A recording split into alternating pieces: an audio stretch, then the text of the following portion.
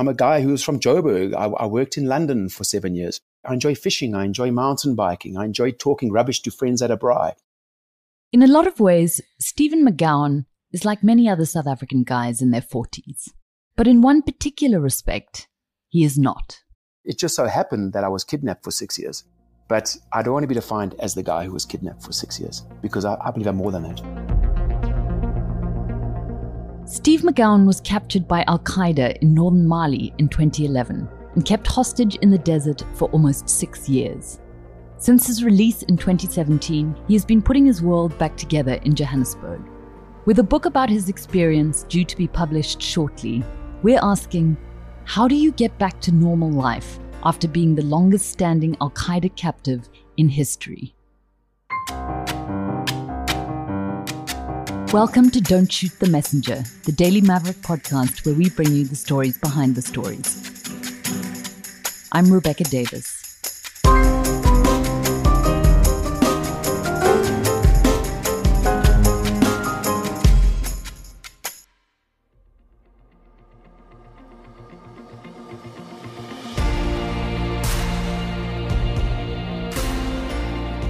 Steve McGowan estimates that over the last 3 years, he's told the story of his Al-Qaeda incarceration in public about 150 times. He's spoken about it at corporates and schools and events. He's given countless media interviews, both locally and internationally. But this year, he's been reliving the events of those surreal 6 years in the desert even more intensely than usual, because he's been telling his story to writer Tudor Caradoc-Davies over hours and hours of interviews for a book to be published by Daily Maverick's publishing imprint, Maverick 451, in November. Because of the COVID-19 lockdown, the two men have never met. All their discussions have happened over Zoom. And given the intensity of the subject matter, both acknowledge that these sessions have sometimes been very grueling. Steve says no matter how many times he tells the tale, there are elements which still have the ability to catch him unawares. You know, I've been out the desert now for just over 3 years, and I probably haven't quite dealt with everything on a deeper level. What caught me off guard the one day during a talk actually was I was discussing being handcuffed, and I ended up in tears, and that blew me away, because this is something which happened so many times in the desert, and it stole you of movement, it stole your freedom. It was incredibly debilitating, but I had no idea that it ran deep on a mental level. What is perhaps more astonishing is how balanced Steve McGowan sounds, given everything he's been through.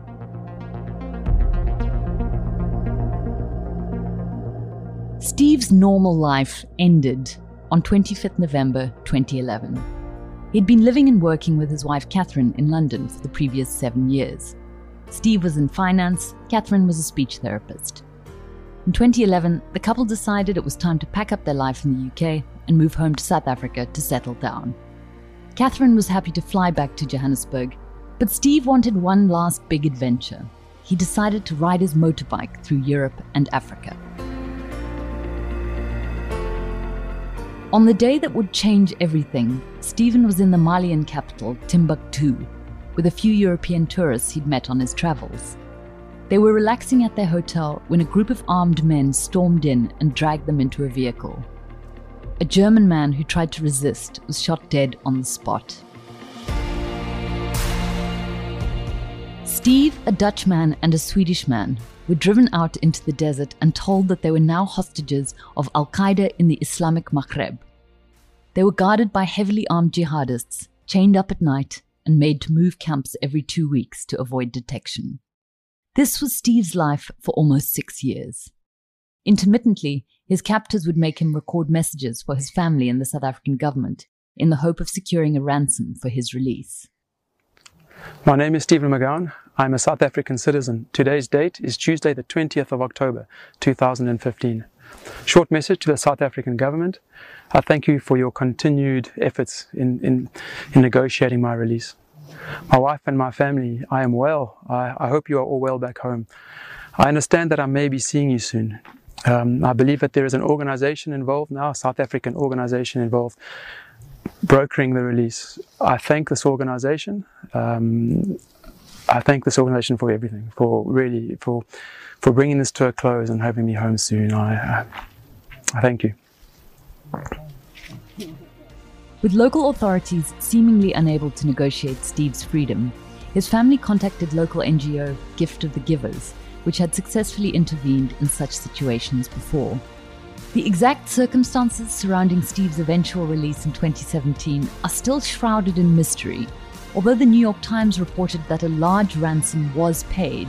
Both the South African government and Gift of the Givers deny it. However it happened, on 29 July 2017, Steve McGowan was a free man.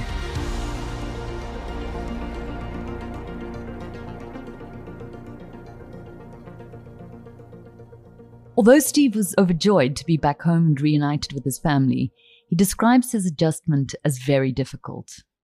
When I came out, my norm was desert. My norm was running away from aeroplanes, surveillance planes, trying to stay out of the sun. And when I came back to Joburg, a lot of the conversations were really about private school problems and people buying a fancy car and people doing renovations on their houses. After 6 years in the desert, there was much about Joburg life that seemed utterly overwhelming to him. One was the sheer sensory overload of the urban environment. There's no smells in the desert. There only are like 3 or 4 colors in the desert. And it's incredibly sterile. And there's a beauty in that, actually, and there's no sounds. I think for the first year, my ears absolutely screamed. The ringing in my ears from the dead silence was incredible. Another profound challenge to his readjustment was how much time Steve had lost, how much had happened while he was in captivity.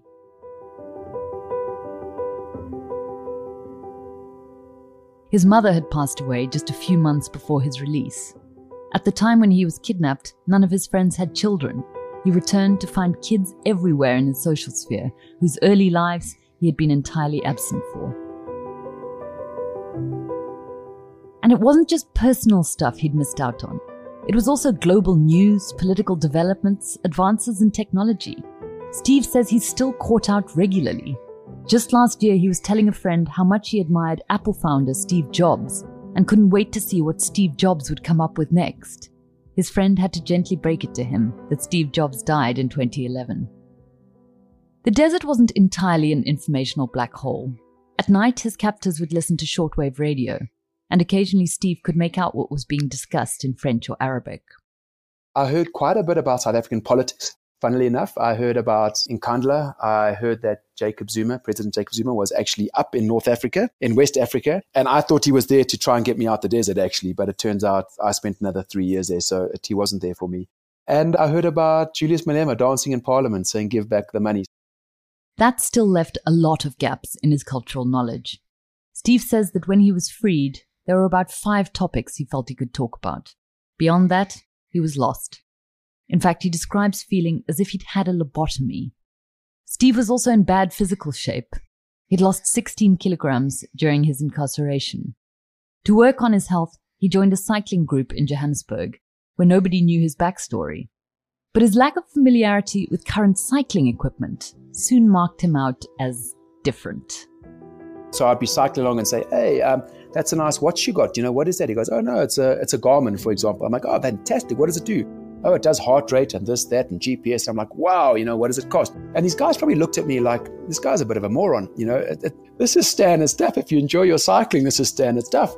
And then I'd say, "Yeah, so, what do you do with it?" He goes, "Oh no, I put it onto Strava." And I'm like, "Oh, so what's Strava?" And then these guys just thought, my hat, who invited this guy to come cycle with us?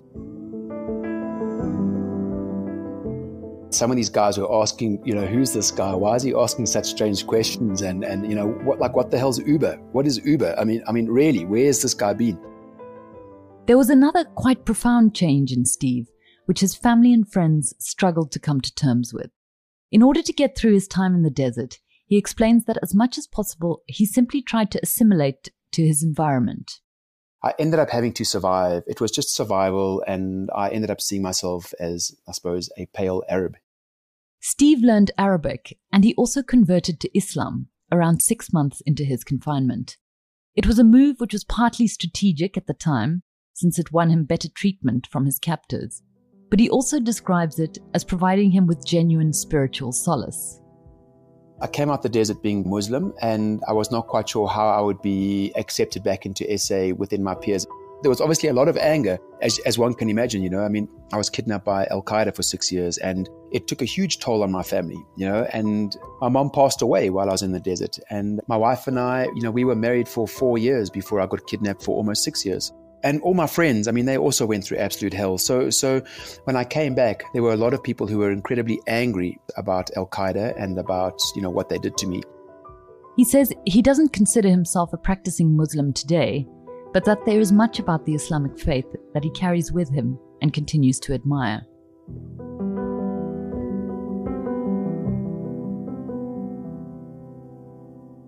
I think one of the things about Steve's experience that is hardest for outsiders to understand is that he genuinely doesn't consider it all bad.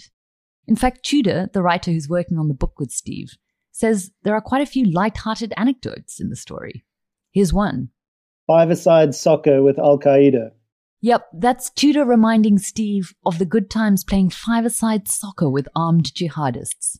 Something Steve describes as kind of a bucket list experience. I was in the middle of nowhere, probably up against the Algerian border, in a wadi, a dry riverbed.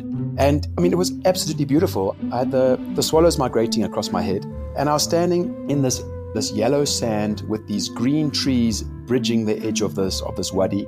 Off the edge of that were just these black stone mountains. And then above that was this blue sky. And I mean, it was outlandish. It was absolutely incredible. And I sat there running around with a bunch of guys who had no idea what football was.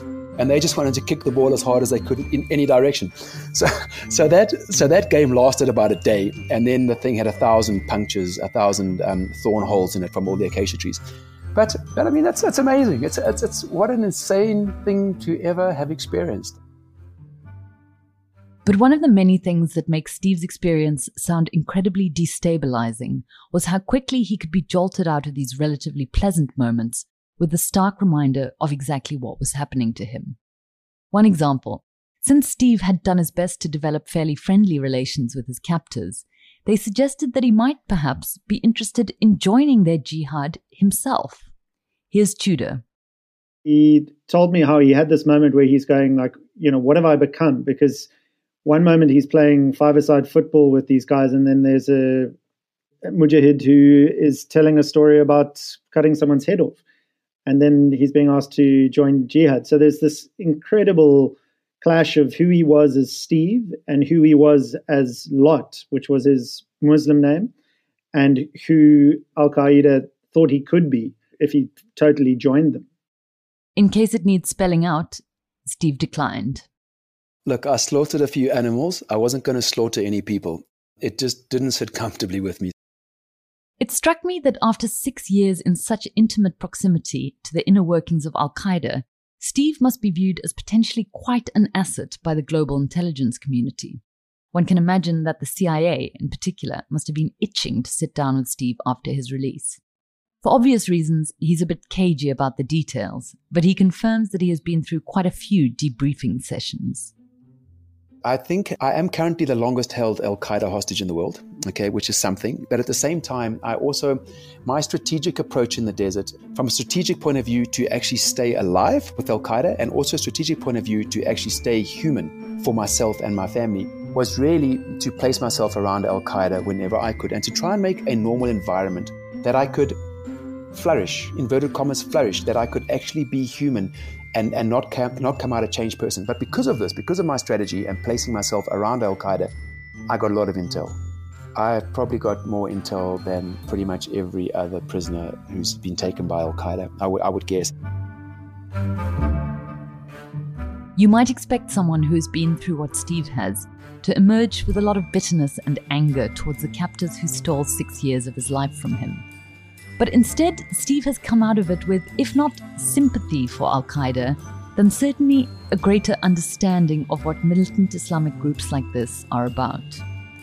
I'm not taking a side here, but I've seen it from both sides. I understand exactly what Al-Qaeda, what they are doing, what is their purpose. And in certain respects, I can empathize with them. You don't want to be the person who's continually kicked. You want to eventually stand up for yourself and say, I have pride in myself and I'm going to take a stand. And that is basically a small piece of what Al-Qaeda are doing, besides the whole what's within the Quran about jihad and all the rest. At the end of the day, people want dignity as well. After his release, Steve didn't go back to his career in finance. Instead, he's been working on a long-standing dream, which is just about to come to fruition. On a family farm in the Karoo, he's opening a drug rehab and skills development center. He says he's looking forward to moving to the Karoo. All that space, those endless skies, perhaps a bit like the desert, which he says he hasn't returned to yet. But the thought of that seems oddly safe and familiar. You know, it's funny because I think I actually would feel quite at home in the desert. I think I was saying to Tudor that, you know, if I was placed up on a sand dune and I took my flip-flops off and I got my feet nicely entrenched in the desert sand, I think I would be right. Where's the well? Where's the goat? Let's go and make lunch. 6 years with Al-Qaeda, the Stephen McGowan story, will be published by Maverick 451 in late November. Keep an eye on the Daily Maverick website for details.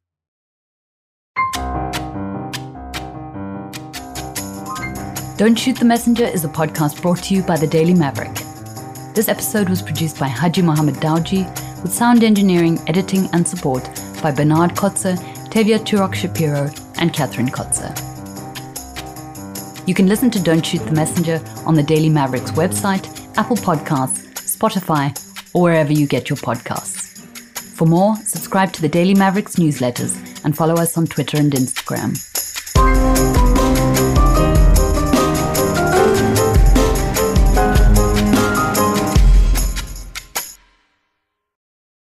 We love making this podcast, and ideally we'd like to keep making it until podcasts are replaced by a new kind of technology. But to do so, we really need your help. We ask you to leave reviews on Apple Podcasts and to subscribe on Apple Podcasts. Not simply to boost our egos, though we love that too, but because reviews and ratings make it easier for other people to find us. Thanks again for your support.